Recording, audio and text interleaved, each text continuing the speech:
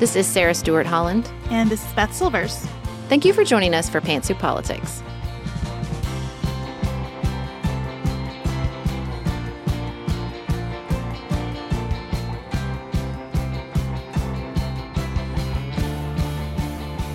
Thank you for joining us here at Pantsuit Politics. We are excited because we have such a special guest for you today. We're going to introduce you to Callum Williams from The Economist.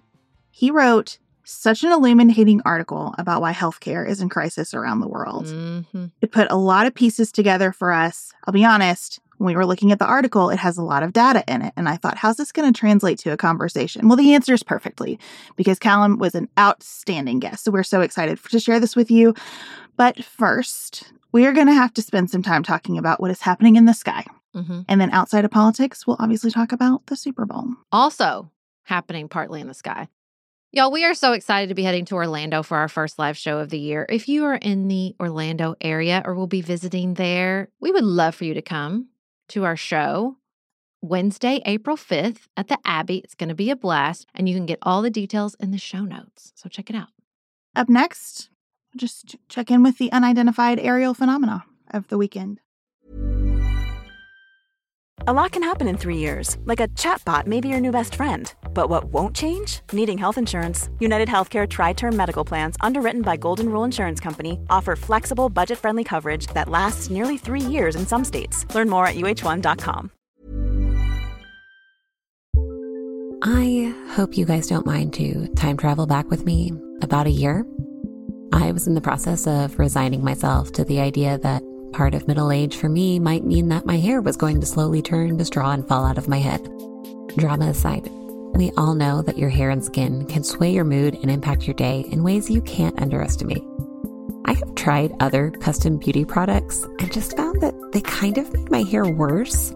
But ever since I switched to a custom hair routine with Prose, I've noticed so many benefits. Healthier hair, yes, but beyond that too. I feel like I don't have to blow dry my hair anymore in order for it to look good, because it's stronger, fuller, softer, and just looks nicer. Prose is made for people, not hair and skin types. Personalization is rooted in everything they do, from their in-depth consultation to their made-to-order model. My custom shampoo and conditioner, for example, were formulated to improve the smoothness and volume of my hair. And I really see, after months of using my custom formula and tweaking it with the Review and Refine tool for this season, that I have nice-looking hair all year long. Prose is so confident that you'll bring out your best hair and skin that they're offering an exclusive trial offer of 50% off your first subscription order at prose.com/pantsuit. So go get your free consultation, then 50% off at prose.com/pantsuit. That's prose.com/pantsuit.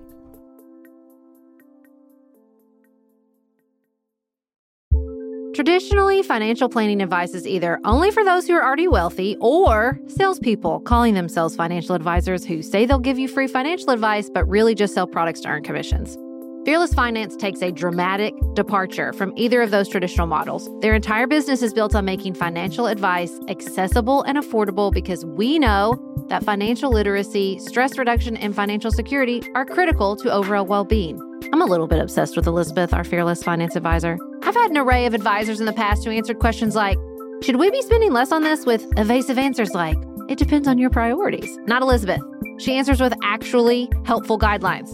You're spending more than the average family of 5, or I'd like to see this increase by 6%. Thank you. This is Fearless Finance's mission, to make advice affordable and accessible. You meet with your planner virtually and they charge you by the hour. You only pay for the time you use down to a quarter hour. Their planners meet with you where you are on your financial journey, no judgment. Visit fearlessfinance.com today. You can chat with a planner for free to make sure it's a good fit, and you'll get $50 off your first planning meeting when you use the code PANTSUIT. That's fearlessfinance.com and use code PANTSUIT for $50 off your first planning meeting.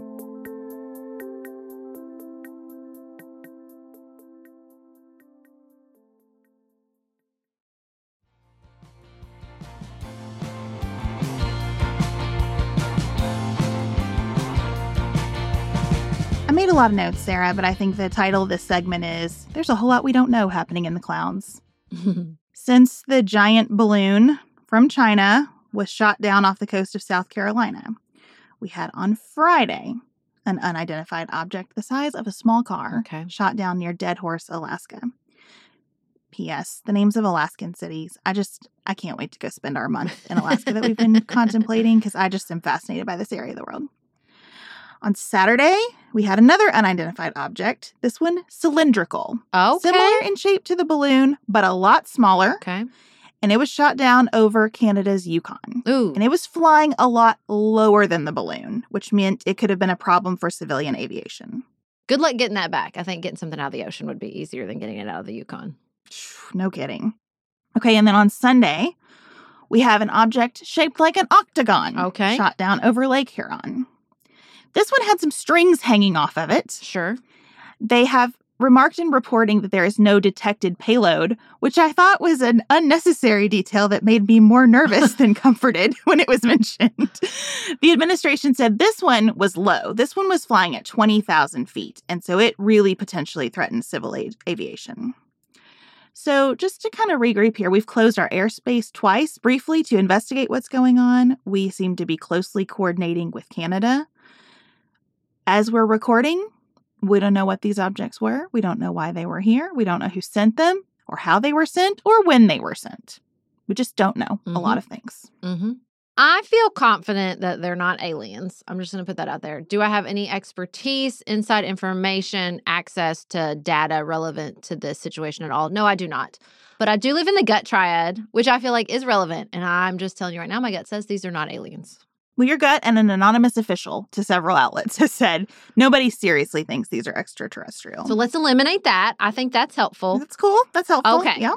So here's my perception of events. The China balloon went a little awry. And as a result, we shot it down. And then when we scooped it up out of the ocean, everybody was like, hold up. Y'all were taking way more than we thought you were. Everybody has some balloons. No big deal. It was sort of like agree to ignore each other's balloons. And then we got access to a balloon and we were like, this balloon was gathering way more information than we thought it was. And now we're big mad. And so then the people from NORAD came out and said, okay, we're going to adjust our filters a little bit. We're going to pick up more of what's out there in the sky. And with the finer filters, we in fact did identify some objects that we thought should come down. Is that your overall perception of what happened? I mean, there's definitely a lot of reporting that we are finding these objects because we are looking for them now. Mm-hmm. And that has not always been true. I don't know if there seem to be a lot clustered right now because, 4 and 8 days is a lot in peacetime. I don't know if there are a lot because China is messing with us at this point, or China and Russia. The balloon kind of set off hey, let's test things out. Let's see what they do next. I don't know if the administration is saying, do not interpret our patience with the first balloon as a signal that we're going to be cool with things in our airspace. I don't know if it is sort of political. Okay, Republicans, you think we were too slow? Well, watch this. We will blast the things. I just don't know. I don't know what's going on. I don't feel particularly alarmed by it. I feel unsettled, but not alarmed. Because I think we are surveilled in so many ways that are so much more intense than this constantly. Now, that I think is an interesting and worthy subject to explore. This is just a strange moment because there's so much that we don't know, and I just want to know more. Well, and sneak peek, we are planning an episode this summer about Edward Snowden and his leaks with regards to surveillance. I started some of that research over the weekend, so I'm in a very surveillance state of mind. I'm also not alarmed about these additional objects that they shot down this weekend. I am alarmed by how much the Chinese were gathering from the very first balloon. That makes me angry.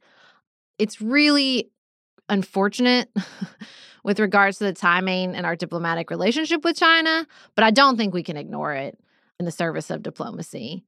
For a country that complains so much about their sovereignty being violated, that was a massive violation of ours.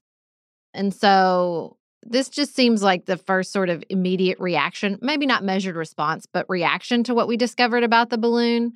I think it's normal. I think it's natural. And I think we're just going to learn more and more. And maybe it's just because I was doing all the research this weekend. I feel like we'll have a whistleblower sooner rather than later saying, you want to know what's going on with these balloons? Maybe from China or Russia. I don't know. But I feel like we are just on the beginning of this journey into these aerial objects. I think that's right. I don't know if it was unfortunate related to our diplomacy or if it was intentional related to our diplomacy, because China has a long history before meeting with U.S. officials of doing something to just mess with everybody a little bit.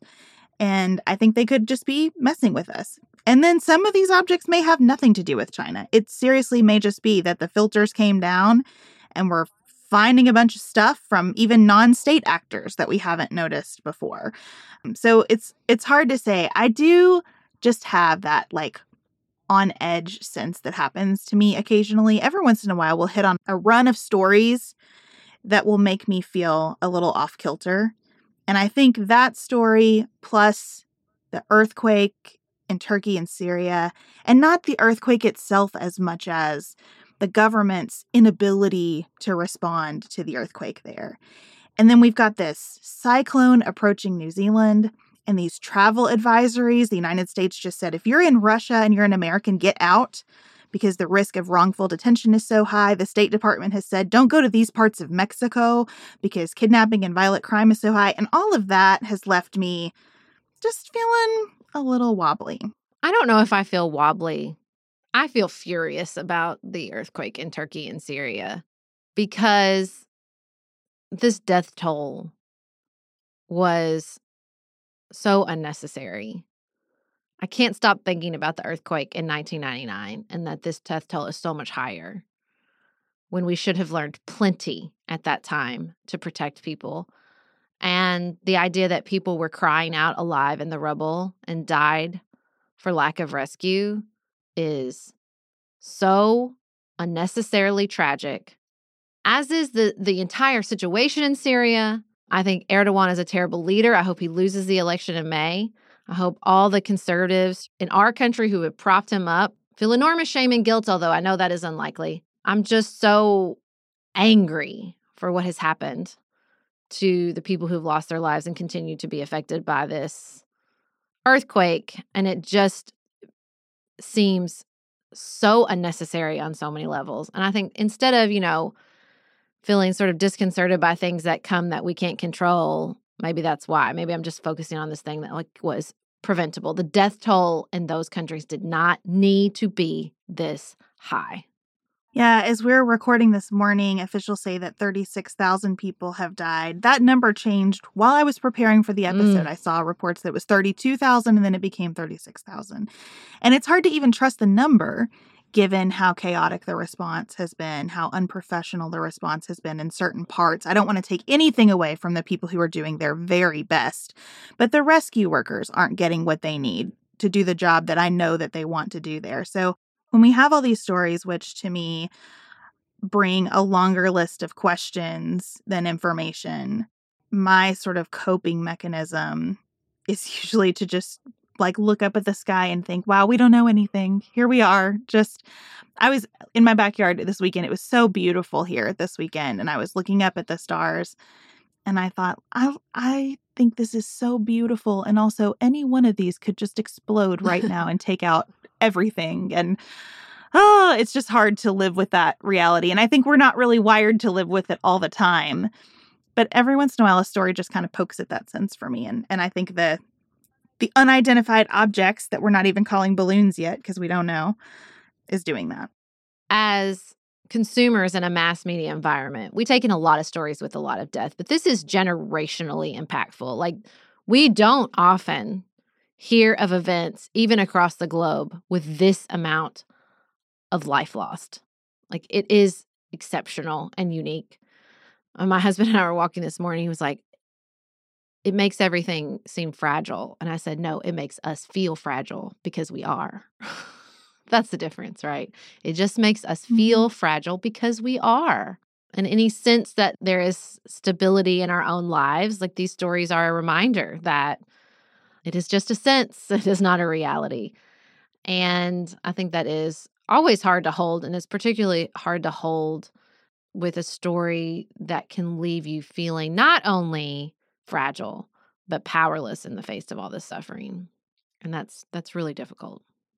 We wish that as natural disasters occur, every government we're doing its best to be prepared for them, both on the front end and in the aftermath. Building the kind of infrastructure that supports that response matters across the world. And so we're going to transition now to a different type of infrastructure, but a related one, which is our healthcare systems. We are really prioritizing better understanding healthcare this year, and we are so delighted to have Callum Williams with us for a conversation. Callum Williams is a senior economics writer at The Economist. He joined in 2014 and covers global economic trends. He's the author of The Classical School, a book about the history of economic thought, and an absolutely delightful conversationalist. Hey, I'm Ryan Reynolds. At Mint Mobile, we like to do the opposite of what Big Wireless does. They charge you a lot, we charge you a little. So naturally, when they announced they'd be raising their prices due to inflation, we decided to deflate our prices due to not hating you. That's right. We're cutting the price of Mint Unlimited from $30 a month to just $15 a month. Give it a try at mintmobile.com/switch. $45 up front for 3 months plus taxes and fees. Promo rate for new customers for limited time. Unlimited more than 40 gigabytes per month. Slows full terms at mintmobile.com. We use our phones for everything at this point, but did you know that you can use it for some sexy me time? Don't worry, your fantasies are safe with Dipsea. Just don't forget to use your headphones. Dipsea is an app full of hundreds of short, sexy audio stories designed by women for women. They bring scenarios to life with immersive soundscapes and realistic characters. Discover stories about second chance romances, adventurous vacation flings, and hot and heavy hookups. And there's a growing library of fantasy series with vampires, Greek gods, and fairy smut to explore the bounds of your pleasure. New content is released every week, so in between listening to your favorite stories again and again, you can always find something new to explore. They also have soothing sleep stories, wellness sessions, and sexy written stories to read. Let Dipsea be your go-to place to spice up your me time. Explore your fantasies, relax and unwind, or even heat things up with a partner. For listeners of the show, Dipsea is offering an extended 30-day free trial when you go to dipseastories.com/pantsuit. That's 30 days of full access for free when you go to dipseastories.com/pantsuit. dipseastories.com/pantsuit.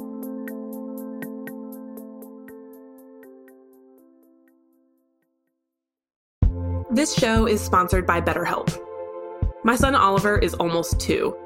The desire for more hours in the day has never been more real for me in my life. An extra hour for reading, for sleeping, for working, for playing, I could use any of it. A lot of us spend our lives wishing we had more time. The question is, time for what?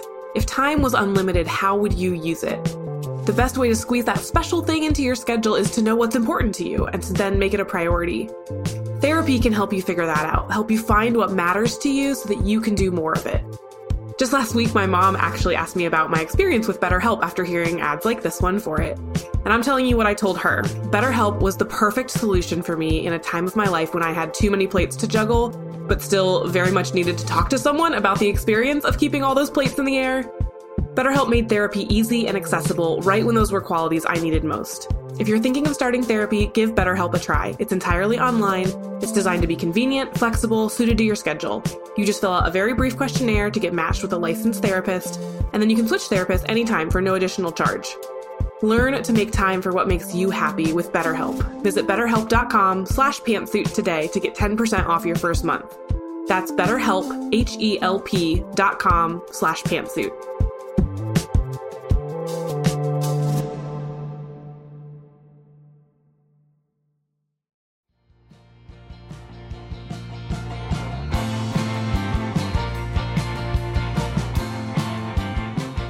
Callum, thank you so much for joining us here at Pantsuit Politics. Thank you for having me.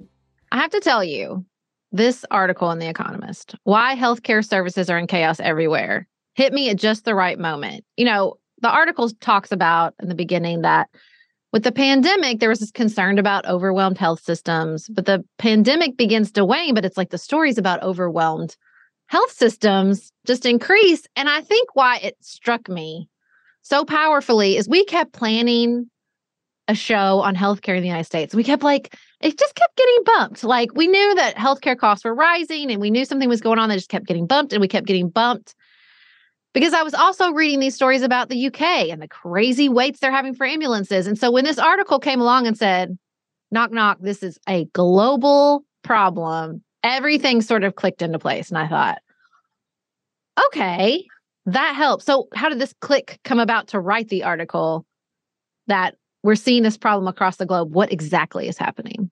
So the click came really from travel. So I have family my wife's Canadian. I have some family in France, and I've got family in the UK, which is where I was born. And then I live in the US.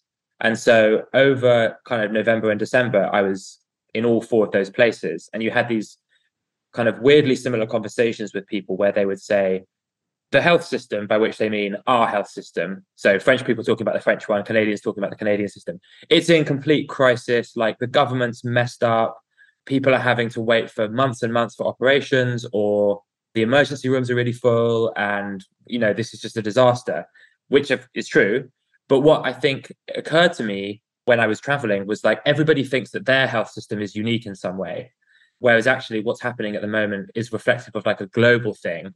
And I just kind of realized that no one had quite said it in those terms. And so that was really the inspiration for the article. And it was so helpful. So helpful as you kick it off talking about excess deaths. Yeah. That you're seeing excess deaths in a lot of places. Not absolutely everywhere, but certainly in places, even in places that like did reasonably well during the pandemic. So like Germany, for example, didn't have a huge number of people dying from COVID. It wasn't as politicized as it was in the US and so forth. But certainly by the end of last year, excess deaths, which is basically like how many deaths would you expect there to be in December versus how many deaths were there actually in December. The actual number of deaths was way, way, way higher, like 25% higher. So just not like a little bit higher, like really quite a lot higher. And it was true in the UK.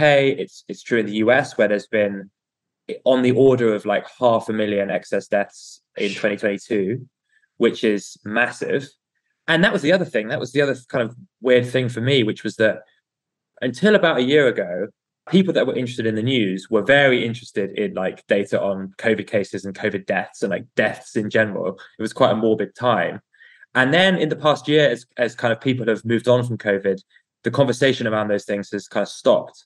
But then I was like looking at the data, and there's actually quite a lot of countries where 2022 was actually had more people dying than in 2021, when there were all these big waves of COVID. There were lockdowns in loads of places in 2021. There was no vaccine for a lot of 2021. And then 2022 comes along, and we think basically everyone who wants to be vaccinated has been vaccinated, or they've already had COVID, so they're not going to get sick again. We're through it. We're past the worst. But actually, for a lot of countries, that wasn't even the worst. It was going to get even worse. We just don't really talk about it anymore. You point out in the article that some of the getting worse comes from what I'm going to call pent-up demand. Is that a fair characterization from the COVID times? I was reading the article thinking it sounds like what we have been trying to prevent, especially in the early days of the pandemic, we just put off and accepted a different form of.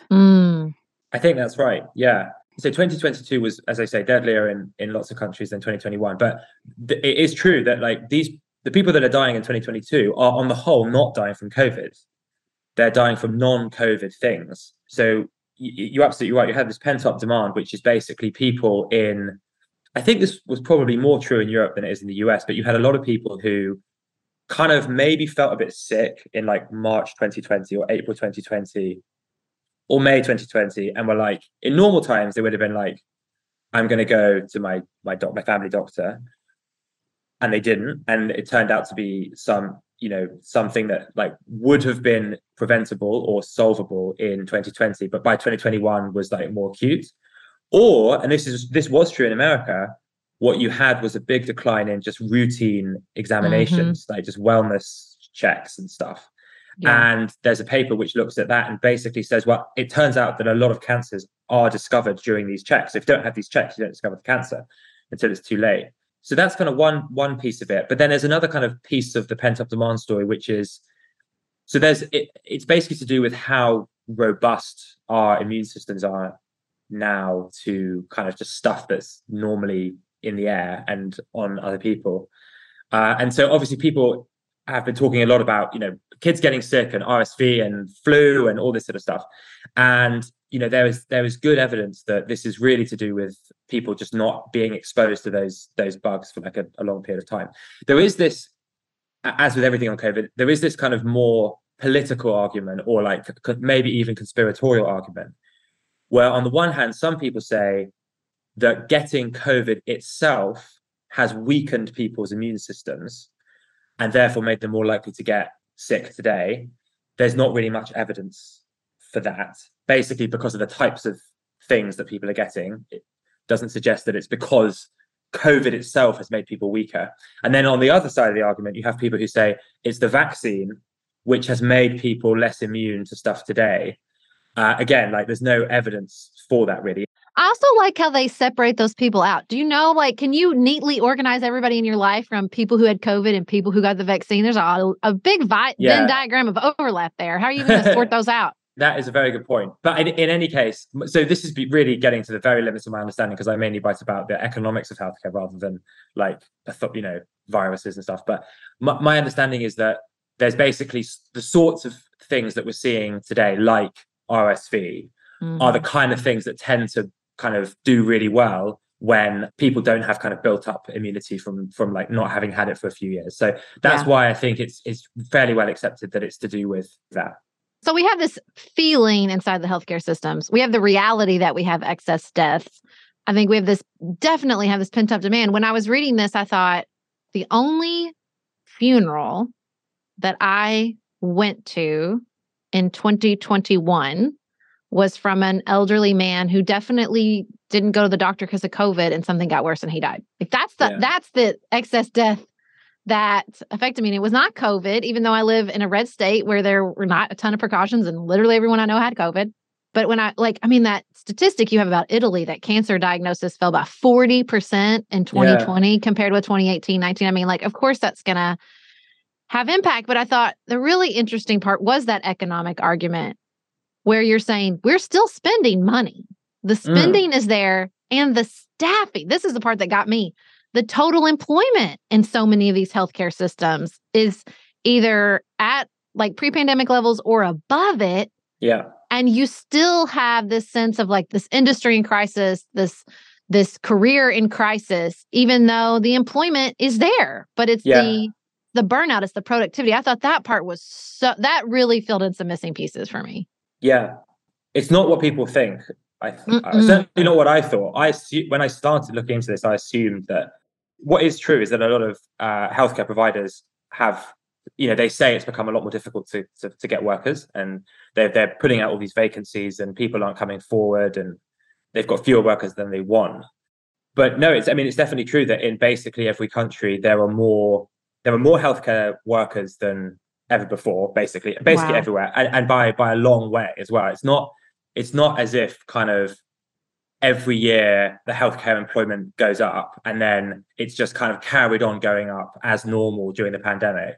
It's like it's gone up by a lot, by about 10%, I think, for like nurses, for example. And then some people say, well, but this is all because what's happened is that there's loads of like bureaucrats and administrators and like managers and like all the kind of bogeymen of kind of healthcare, discourse. But actually this is doctors, practicing physicians, nurses, like proper on the ground, patient facing staff. That number has gone up a lot.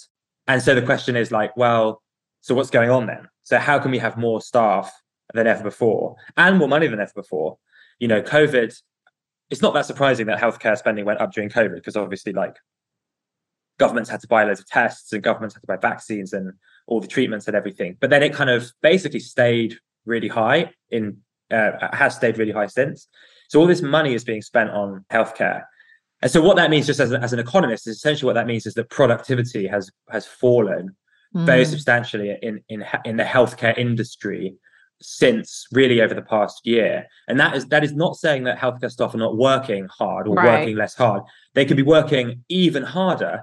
It's just that what their efforts are being put towards is less kind of useful than it used to be. And this is a big question. No one really knows exactly why. I mean, there's a few suggestions that are put in the piece, but what is definitely true is like you get the inputs into the healthcare system, which are like money and people. And then you get the outputs of the healthcare system, which is basically like people getting better and essentially how much money hospitals are taking in from treating patients. And that has gone way down. So there's something going wrong in the middle, which is a bit of a puzzle. Around the world. Around the whole world. Yeah, absolutely. And that's really helpful. I think another reason, honestly, that we keep punting talking about this is that we know from our listeners in healthcare that they are working hard and that every story about healthcare feels intensely personal. Yes. Mm-hmm. And when I read the line in your piece that the healthcare system is essentially doing less with more now, I thought that was such a straightforward and excellent encapsulation. And it's so hard for individual providers to hear. Yeah, totally. And I just wonder, I know you said no one knows exactly what's going on, but I just keep coming back to the question, where is the more stuck? Is it a resource allocation problem? Like in a global sense, even when you compare the United States to countries with single payer systems, we're seeing this same issue. So where is the more getting stuck? Okay, so I think there's one reason that I feel confident about, and then there's one reason I feel less confident about to explain this. The reason I feel confident about is that staff are in general just much more tired than normal. And, it's you often hear and did long before the pandemic in many countries that healthcare staff were overworked and losing motivation and underpaid and all that kind of stuff. And that may well be true. But after the pandemic, and you can see this in very high quality data, it is true that healthcare staff on average are just feeling more burned out than before. So they're feeling that for example, they're less likely to say they would recommend it as a career to others. They feel generally like more disempowered than they did before, and that kind of thing. And that has an impact in a very significant way on productivity. Because, if you imagine the situation before COVID, a nurse, for example, they may have come to work 15 minutes early to help the previous shift finish. They might have stayed half an hour afterwards to help set up the next person coming in. They may have helped out on a ward that they weren't really responsible for, just to help out a friend or something. If you're feeling less motivated in general, you're going to do fewer of those kind of things that kept the show on the road. So I think that's one thing. There is another thing that is, I think, very important, which is to do with COVID itself. You see this in lots of hospitals around the world. Even though society at large has sort of moved beyond COVID almost everywhere, it's still the case that hospitals and healthcare providers generally are still bound by more COVID rules than they were. So, for example, it is still true in loads of countries that if you get COVID in a hospital, you get put into another ward, into a COVID ward. There's lots of things like mask wearing, more checks. Whenever I go to a doctor in the US, there's all these forms you've got to fill in. Have you been traveling? Right. Can you take 20 minutes to take a test? All this kind of stuff. And it might seem kind of marginal for each individual person, but these things accumulate. And actually the thing about a business, a well-managed business, is that the margins of error are quite small. So once you add in all of these things to do with COVID, right, it's not that surprising really that hospitals they're just managed less efficiently than they used to be. And then the third thing, which is more speculative and might not, this one's harder to say, but I sort of reckon it's true, which is there's this common idea that you read in the news, for example, which I sort of referred to earlier, which is no one likes it when when there's more healthcare managers. No one likes it when there's more healthcare bureaucrats. What people want is they want more nurses and they want more doctors. But if you say we're going to boost the number of managers in the French healthcare system by 10%, everyone's like, that sounds terrible. You should just let doctors do their own thing, which I understand. But I do think and so what you've had, and so this is very true in the UK over the past 10 years, is kind of a bit of a war on managers in the healthcare system, because it gets good headlines. No one likes healthcare managers. They want doctors. But the reality is that every kind of business, whether it's healthcare or anything else, does need management. It needs good management. And if you cut management, there is a risk that you basically end up giving doctors managerial tasks that they don't really want to do, like hiring or sorting out payroll or all this kind of nonsense, which they don't really want to get involved in. And so the reason I'm not certain this is a reason is because there hasn't really been any research on that specific question, but I kind of believe it to be true. Yeah, that makes a lot of sense to me. It feels related to a sentence that I thought was pretty revelatory at the beginning of your piece about how we have much better data about most economic issues than we have about healthcare, despite the fact that it's this enormous percentage of economies. And I thought, well, maybe this is part of the issue. I mean, we've had so much conversation around the CDC that data collection is a stumbling block for us to take meaningful action. And to your point about putting people in healthcare who aren't doing direct healthcare, I wonder if we would find outcomes that we like better if we tightened up that business perspective, not for the purpose of maximizing profit, but for actually measuring what's happening. Efficiency. Yeah. Yeah, totally. I mean, the weird thing about America in this regard is that America does actually have loads of managers relative to its like population size or whatever. So it's the US healthcare system is like much more managed than it is in, say, Europe. There's just way more managers. So like the manager to doctor ratio is much higher in America than it is in Europe. Well, that makes sense because there's more business than politics if it's not a government-run healthcare system, in a way. Yeah, I think that's basically correct. And also it's interesting because if there's one country which is suffering least from the trends that we're describing at the moment, it probably is the US. There's just a lot of spare capacity. I mean, the thing about America is you folks spend a lot of money on healthcare, as everyone knows, like a lot of money, way more per person relative to GDP, all that kind of stuff than like any other country. And there's a whole argument about whether that's a good use of money. And some people say it is, some people say it isn't. But what is, I think, undoubtedly true is that when your system comes under strain, such as in 2020 or today, there's just more spare capacity. There's more redundancy built in. And so you don't have those kind of capacity problems that you do in, say, the UK, where it's a much tighter ship. So it's that trade-off between, those two things, basically. Well, and you hear that trade-off when people are like, it's like you can say, we have worse outcomes. Our mortality rate, our infant mortality rate, they're bad. And people are like, yeah, we don't have to wait. That's all that matters. I don't have to wait. Well, and it's so interesting because we don't have this sort of data. We are left to like sort of feelings and anecdotes. And when I read your article, I immediately sent it to a friend of mine who, to her eternal credit, she's a nurse anesthetist. She works inside the healthcare system. And she was on this train before I was reading it in any other news articles. Like she was like, people aren't getting cancer diagnosis. Like this. And she does a lot of like elective surgeries that was getting pent up because it's not just like cancer that didn't get diagnosed. It was like 16 different kind of like surgeries people weren't able to get. Now they're like, now want it because we don't like to wait again. And it was interesting. I sent it to her and she's like, this is yes to everything. She's like, the only thing is these were like, some of this was a problem before. So if you're comparing it to like 2018, the staffing was too low then. Like that's what nurses, I've heard nurses say that for a long time. Like our ratio, especially of intensive care units, where the ratio is the difference between life and death of how many patients nurses are caring for. And that's like what they were striking for in New York City. So she's like, it's helpful to compare to 2018, 19. Just don't pretend like that was a paradise either. And like that was the outcome we wanted, right? And I was like, well, that's probably fair too. Yeah, I totally take that point.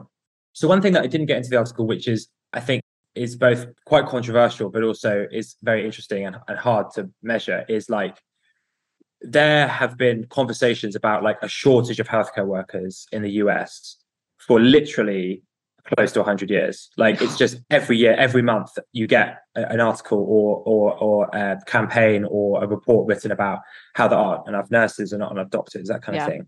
And so one issue I was never able to resolve in my mind is like, how do you know when there actually is a shortage versus people who are, essentially, I mean, to be frank, people who make sure that their business is really well funded. Right. I mean, this is certainly true in the UK, where there's a very strong lobbying effort by a lot of unions and interest groups and that kind of thing for more money for the NHS, which is the state-run provider in the UK. So it's always a difficult balancing act between, obviously you want a well-funded healthcare system, but it's one of those beasts that will just eat more and more and more money. So at some point you have to be like, no, we're not going to give you any more money. And so it's really hard to know what that point is. Yeah. When you're thinking about data from the US and our peer countries, How do you account for just the difference in size and geography represented in America? Because I think about what would my experience be in a Texas hospital versus a Kentucky hospital versus a Swedish hospital? Mm-hmm. Yeah. How do you think about that in your work? Yeah, that's a really good question. One thing that I was very keen to establish, which is talked about at the start of the article, is like, were there any parts of the US during the first or second waves of COVID that were actually like overwhelmed, where hospitals did go beyond the point that they were supposed to go, and like where the worst predictions did actually come true? And I was not really able to find anywhere where that was true. Like, the place that I was interested in for a while was South Dakota, where you'll know better than me, but they kind of had a lockdown, but they didn't have a lockdown at all. Mm-hmm. And the bars were open really soon after being closed, that kind of stuff. So if there was a place where you'd think this was going to get seriously awful, it would have been there, but it didn't seem to really happen there. Well, and those are rural hospitals, which we read constantly are underfunded and shut down and serve too many people. There's like a constant news narrative about that type of healthcare system and the diversity that we find in America. You know what I mean? Yeah. And on the other hand, you have like super low population density, which Mm-hmm. matters a lot for COVID transmission. So it's like a big mix of factors. That's true. But then on the other hand, you have New York, and probably New York came closer than anywhere because they had all those field hospitals in like Central Park or wherever they were. But those field hospitals didn't really get used, from what I understand from looking at the research on this. So they, in a sense, like, to be clear, I think it was a good idea to have them because you couldn't have known what was going to happen. But did you actually need them? No, you didn't. So in that sense, it was not necessary to have them. I mean, the question of like, does care in the US vary significantly from one region to another? I'm sure must be true. I'm sure that in San Francisco, with loads of people who work in tech, like they're getting super fantastic care all the time. Mm-hmm. But it wasn't clear to me that like those differences were like so stark in 2020 that like some areas were fine and other areas were totally on their knees. Like everywhere was like really working hard, obviously, and like under a lot of pressure, but it wasn't kind of a catastrophe anywhere from what I could see. Well, I love the end of your article where you say the effects of malfunctioning healthcare systems go beyond unnecessary deaths. People come to feel that their country is falling apart. Back to that, like that feeling. If I'm you're supposed to assure my safety and I call for an ambulance and no one comes. Like it just contributes to this sense that things are very bad. And it's like, I think there is a comfort where you feel like it's not just your country. This is some global stress. Same with inflation. I think all the coverage that was like, inflation is everywhere. Inflation is everywhere. Don't make this about the failing of our individual government or politics. This is the upside of sort of the global coverage. It can produce a lot of anxiety, but I think articles like this to me reduce it because they're saying it's nothing. There's nothing special. This is just a hard thing we're all going through together. Yeah, that's true. It is so weird though how even now, it's basically journalists, because they frame the narrative on the whole. Mm-hmm. Journalists' perspective of the world is just so, on the whole, just so parochial, so narrow. Yeah. And I think it's because I don't know why it is really. I mean, why is it? I guess partly because journalists like to criticize. I mean, for good reason, journalists like to criticize the government or whoever's in power on the whole. A good journalist likes to hold power to account and, show where people abuse their power, whatever. So people like me always have an incentive to try and find ways of criticizing whoever's in power. But I think that can come at the and I think the other reason why people tend to focus on their own country is just frankly, they're just not aware of like where to find numbers or data or statistics about what's going on elsewhere. So if that was easier to find, then maybe people would be a bit more, they'd open their minds a bit more, but who knows? Well, and back to what you said at the beginning, you traveled. It wasn't like from behind your computer screen, you were trying to crack the case. You were out in the world taking in experiences. We cannot intellectualize everything because our intellectual bent is criticism. And sometimes you have to be out there experiencing it for life to go, you had to feel this, you had to see this, you had to live it, not just read about it. That's definitely true. And the last thing where you got me, you just threw it in. You just like threw this little piece in. I was like, oh, Colum, you're so mean. You're like, but with an aging population and COVID now an ever-present threat, pre-pandemic healthcare may come to seem like it was from a lost golden age. I feel like aging population is the only thing we're reading about right now. Beth and I are in a constant conversation putting together an episode, or I don't know, 15, it sounds like, on demographic changes and what that is going to mean for all of us. So I might say something that you might find a bit odd, which is true, which is basically that although I did write it in the article, I think the aging population story is a bit overdone. Okay, that makes me feel better. Tell us more. So there are forecasts, which I think are pretty good, of like the average rich country. So like the US, France, Australia, Japan, like what's going to happen to their healthcare spending over the next 50 years.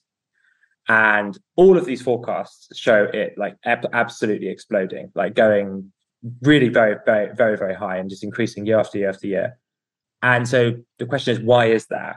Now, when I first started looking into this, I assumed, well, obviously it's because everyone's getting a lot older. Actually, the aging population story only explains about 10% of the rise. Okay. So if for example, if healthcare is going from 10% of GDP to 20% of GDP, if the population didn't age at all over that period, you'd expect it actually to go to 19% of GDP rather than 20% of GDP. Okay. So it's still going, it's whatever happens with the population over the next, even if all the elderly people in America move to Canada, health spending is still going to go they go loads. south because it's warm, not south, north. Yeah, or to Mexico. To Mexico. I do like the gentle way you did that, though. It was like if you won the lottery and weren't involved anymore. So the main reason for this trend is actually to do with the economics of healthcare, which is healthcare is just really, really, really weird thing. So when there's a new discovery in most industries, so say for example, when Apple discovers a new way of making an iPhone, basically iPhones do become cheaper. iPhones have become cheaper over time because they can be made more efficiently.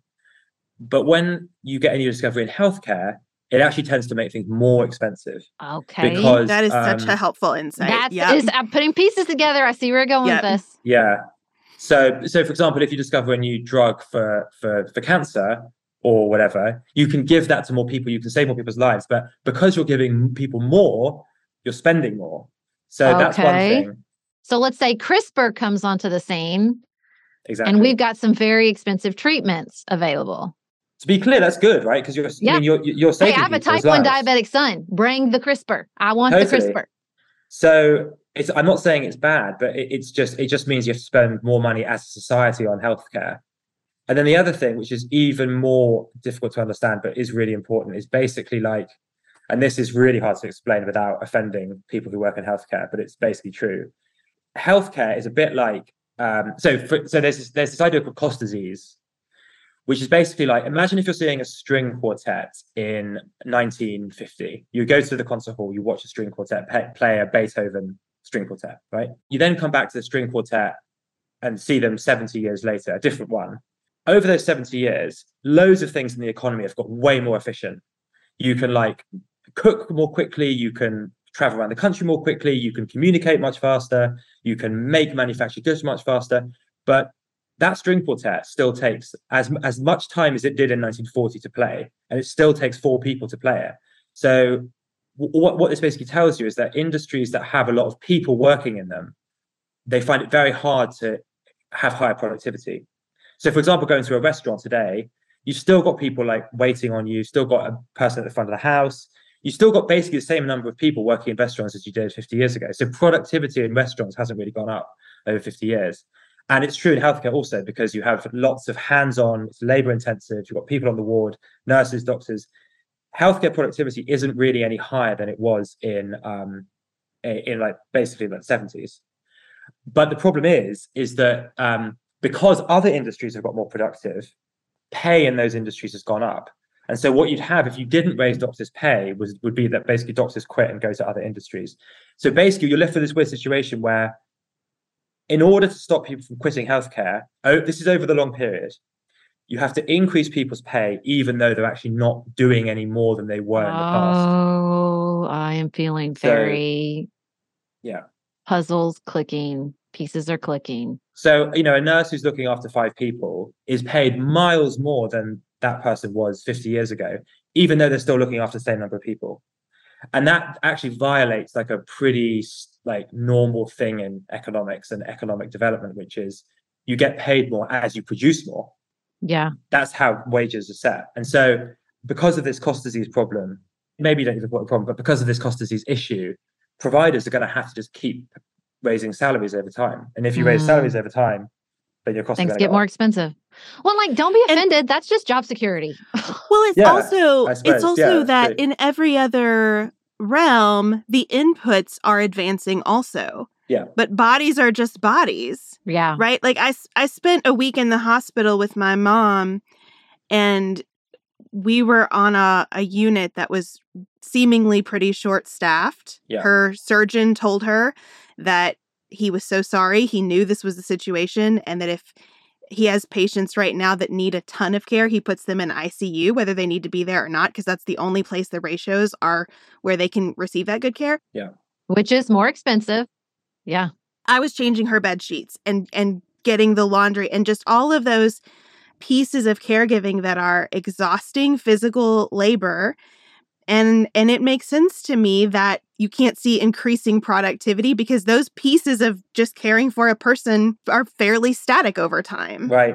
And also, by the way, so there's also the other thing where, like, even if you could have higher productivity, you might kind of not want it. Like, imagine if it was possible somehow for a nurse to look after 1,000 patients rather than 5.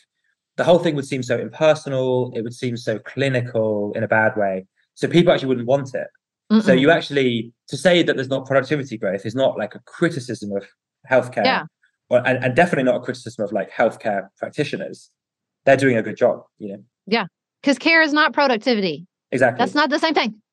And you see the places where they're fighting with the tools they're given to try to increase that productivity. Yeah. Like you can see how exhausted nurses are typing everything into the computers on carts that they're rolling everywhere. Like where we're trying to make this happen, it feels like it's just creating a tension instead of solving a problem. Yeah. Totally, well, and I think to that other piece, I really feel where there, and again, it's not productivity, although I feel like sometimes we interpret it like that, but the better treatments, the technologies. Beth, what was that show we watched where it was like projected into the future with the family in Britain? Where was it? Yes. And it was like a number in the title. I can't remember. Emma Thompson was like the authoritarian dictator prime minister. Give me a minute, I'll find it. Do you know what we're talking about? It does sound familiar. I'll find it. Yeah. But in that show where they're projecting into the future, like that's like the part that I thought this feels the most real to me was the takeoff in like healthcare technology. And like all of a sudden the grandma could get like brand new ice and like, and I was like, this is it. Just in the same way that crazy Tom Cruise movie, like that stuff felt the realest to me because they really went out and talked to futurists and tried to figure out what was coming. And I thought, years and years. Years and years. Yes, I don't know, actually. Yeah. Oh, you should watch it. It's good. Yeah, and it's like, that's it. Like, that's what's coming. It's going to be, like, CRISPR is revolutionary technology. And it's expensive now, but it won't always be as prohibitively expensive. And they're going to figure some stuff out, like regenerative medicine and all that. That's going to change things. And it's going to be really expensive. Yeah, but really good, hopefully, as well. Yeah. And perhaps, I don't know, aligning nicely with this aging population that we have. Well, let's hope so. Yeah. Yeah. Thank you so much to Callum Williams for joining us today. We can't wait to hear your thoughts and questions and reactions to that discussion. Up next, we'll talk about what's on our mind outside of politics, which is, of course, the Super Bowl. I hope you guys don't mind to time travel back with me about a year. I was in the process of resigning myself to the idea that part of middle age for me might mean that my hair was going to slowly turn to straw and fall out of my head. Drama aside, we all know that your hair and skin can sway your mood and impact your day in ways you can't underestimate. I have tried other custom beauty products and just found that they kind of made my hair worse. But ever since I switched to a custom hair routine with Prose, I've noticed so many benefits. Healthier hair, yes, but beyond that too. I feel like I don't have to blow dry my hair anymore in order for it to look good. Because it's stronger, fuller, softer, and just looks nicer. Prose is made for people, not hair and skin types. Personalization is rooted in everything they do, from their in-depth consultation to their made-to-order model. My custom shampoo and conditioner, for example, were formulated to improve the smoothness and volume of my hair. And I really see, after months of using my custom formula and tweaking it with the Review and Refine tool for this season, that I have nice looking hair all year long.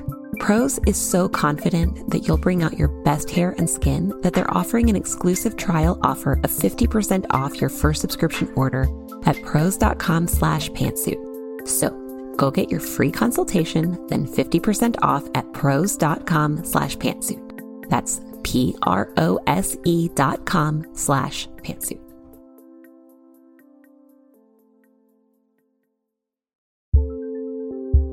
Do you want a bra that's sexy or a bra that's comfortable?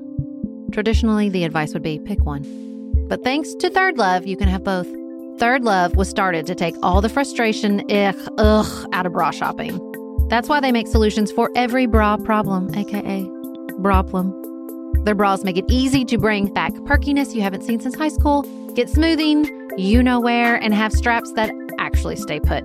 Designed at their headquarters in San Francisco and made from premium materials, they put every style through hours of wear testing on real women, including themselves, before it's given the stamp of boob approval. Comfort and support are guaranteed. Plus, whether you're a AA or an H cup, their virtual fitting room will help you find your perfect fit fast. They even invented half cups. No more feeling stuck between 2 cup sizes that don't fit. It's time to get your braplums solved. Visit thirdlove.com and get $15 off your order with code PODCAST15. That's code PODCAST15.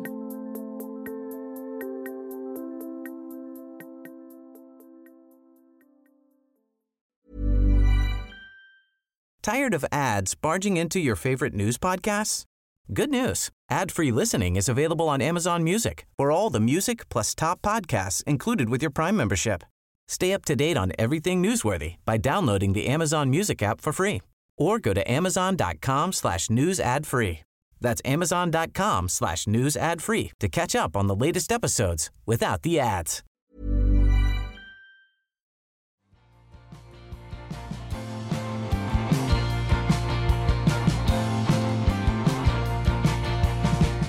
Sarah, I went into the Super Bowl trying not to be like a sour grapes sports fan, Right. but I do cheer for the Bengals, and so I did have to pull for the Eagles because I felt like we got a little bit of a raw deal versus Kansas City. Okay. But the Chiefs won 38-35 in what I'm told was a very exciting second half. I wouldn't know because I fell asleep.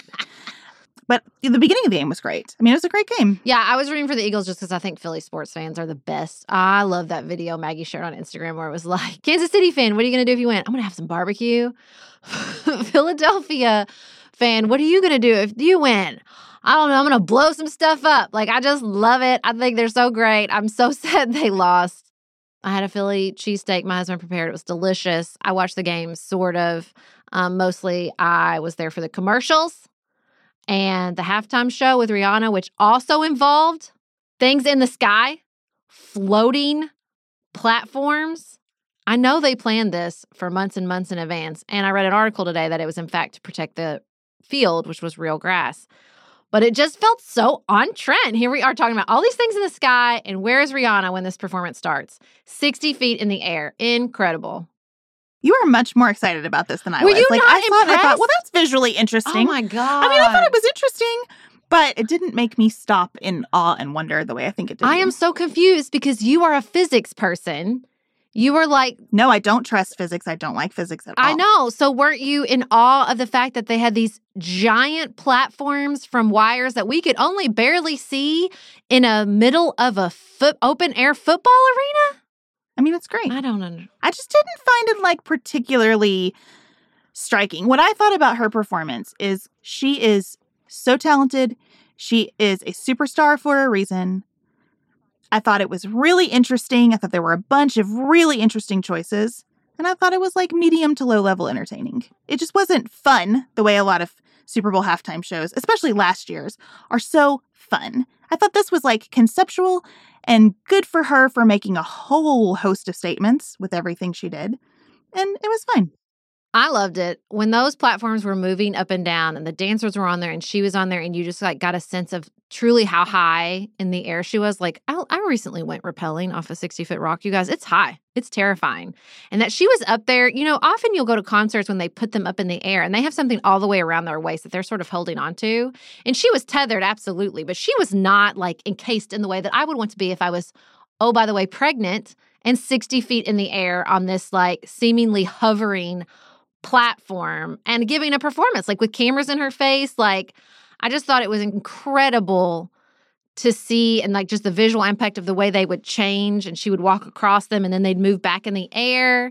I thought it was so stinking cool because I've seen a lot of halftime performances where it's just everybody going at full tilt and there's a bunch of special guests and it's like bam, bam, bam, bam, bam. And so I thought this was just a totally different vibe. And I thought it was and it's her vibe. She is very cool. She just is. Not that like a lot of people who perform the Super Bowl aren't cool, they're rock stars, but like her vibe is different. And I thought she captured it so magnificently with the pregnancy announcement. I mean, I'm sure y'all were just like me. Immediately I was like, wait, is she pregnant? I know she just had a baby, but wait, that was last May. Like everybody was like, wait, what happened? So I just thought it was cool. Now, I don't think it was like high octane in the, like her physicality of the performance was not high octane, but I thought everything about it was so different and neat and visually stunning. I just loved it. And her music is great. I don't think we're going to be getting any more music out of Rihanna for a very long time. She's clearly just leaned into the makeup mogul, which good for her because it made her a billionaire. And I love the like moment with the Fenty Compact. But I mean, I think it was like she hasn't put out an album since 2016 and she hasn't performed since 2018. And so this felt to me like, hi, I want to give you guys something because I really do love you and I appreciate it. But don't think you're going to be getting like a tour and a new album out of me anytime soon because I'm living my life. And if I was her, that's the exact approach I would take. Good for her.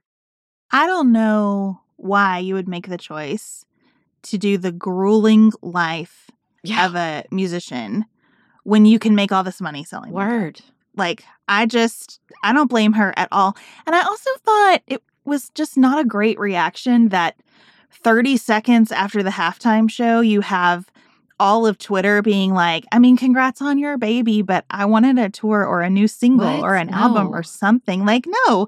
Good. Like, Rihanna doesn't owe any of us anything. I think that was the whole vibe here. Like, her vibe was very much, I could take or leave this Super Bowl business. Do what you want. I thought Chris Stapleton was a little bit like that. He was like, fine, but not overly excited to be there. Just, okay, you asked me to sing the national anthem. I'll do it at your little football game. It's cool.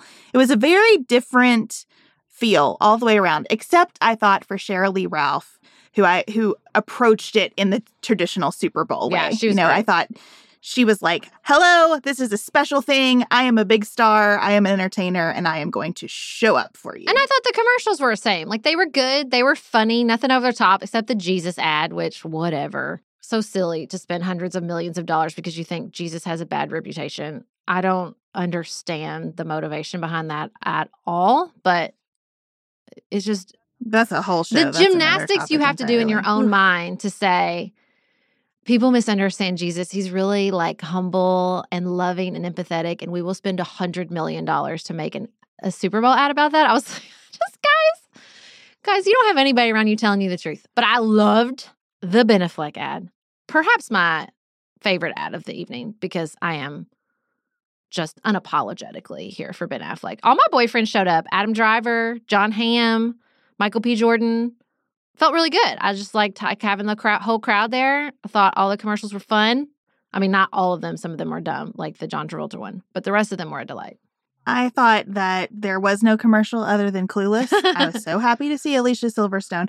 What ruined that a little bit for me is that Ellen, my 7-year-old, goes, oh, she's Christy's mom on the Babysitters Club. I was like, shh, no, she's not. Not right now. She isn't. Shh, stop with that. What I thought, not to be like, let's talk about politics in the outside of politics segment, but we do sometimes. And I just was thinking about how these commercials, if you are looking at the Super Bowl commercials as a barometer of American mood, it seems like we're doing pretty well. It seems like we're all pretty happy. We're pretty chill. Everybody's picking up the pieces. We'd like to see some movies. Yeah, we're moving on. We'd like to have some snacks. But we just kind of want everything to come down to maybe a 6 from an 11. And I thought that was great. We're pouring all our emotionality into our pets. Those were the commercials that made me cry. It's fine. Well, and that's a great point because there were a lot of like relationship, family-centric commercials. We're excited about having a baby. We're excited about kids growing up. We're excited about pets.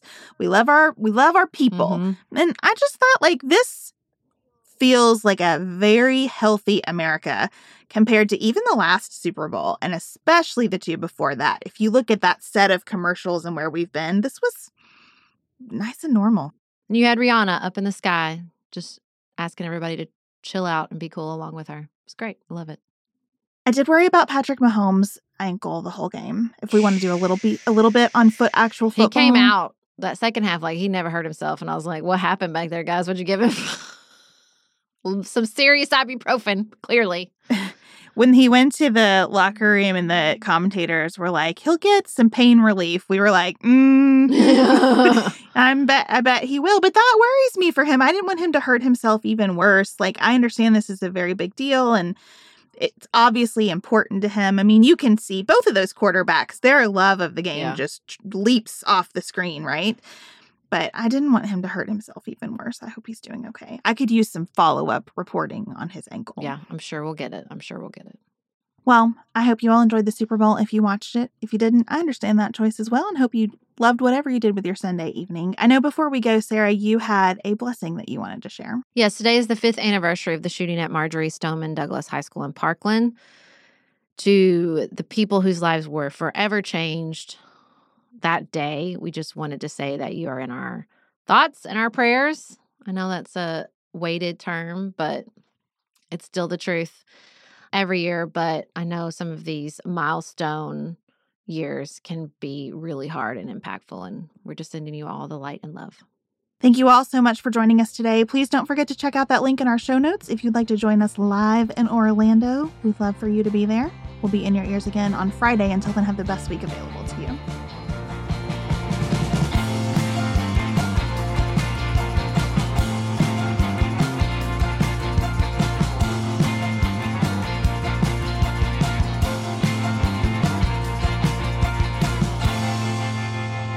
Pantsuit Politics is produced by Studio D Podcast Production. Elise Knapp is our managing director. Maggie Penton is our community engagement manager. Dante Lima is the composer and performer of our theme music. Our show is listener-supported. Special thanks to our executive producers.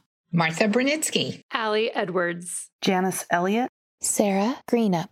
Julie Haller. Helen Handley. Tiffany Hassler. Emily Holiday. Katie Johnson. Katina Zuganellis-Kasling. Barry Kaufman. Molly Kors. Catherine Vollmer. Lori Ladow. Lily McClure. Linda Daniel. Emily Neasley. The Hutchins. Tawny Peterson. Tracy Putoff. Sarah Ralph. Jeremy Sequoia. Katie Steigers. Karen True. Annika Uvaline. Nick and Elisa Valelli. Amy Whited. Emily Helen Olson. Lee Shea McDonough. Morgan McHugh. Jeff Davis. Melinda Johnston. Michelle Wood. Joshua Allen. Nicole Berkless, Paula Bremer, and Tim Miller.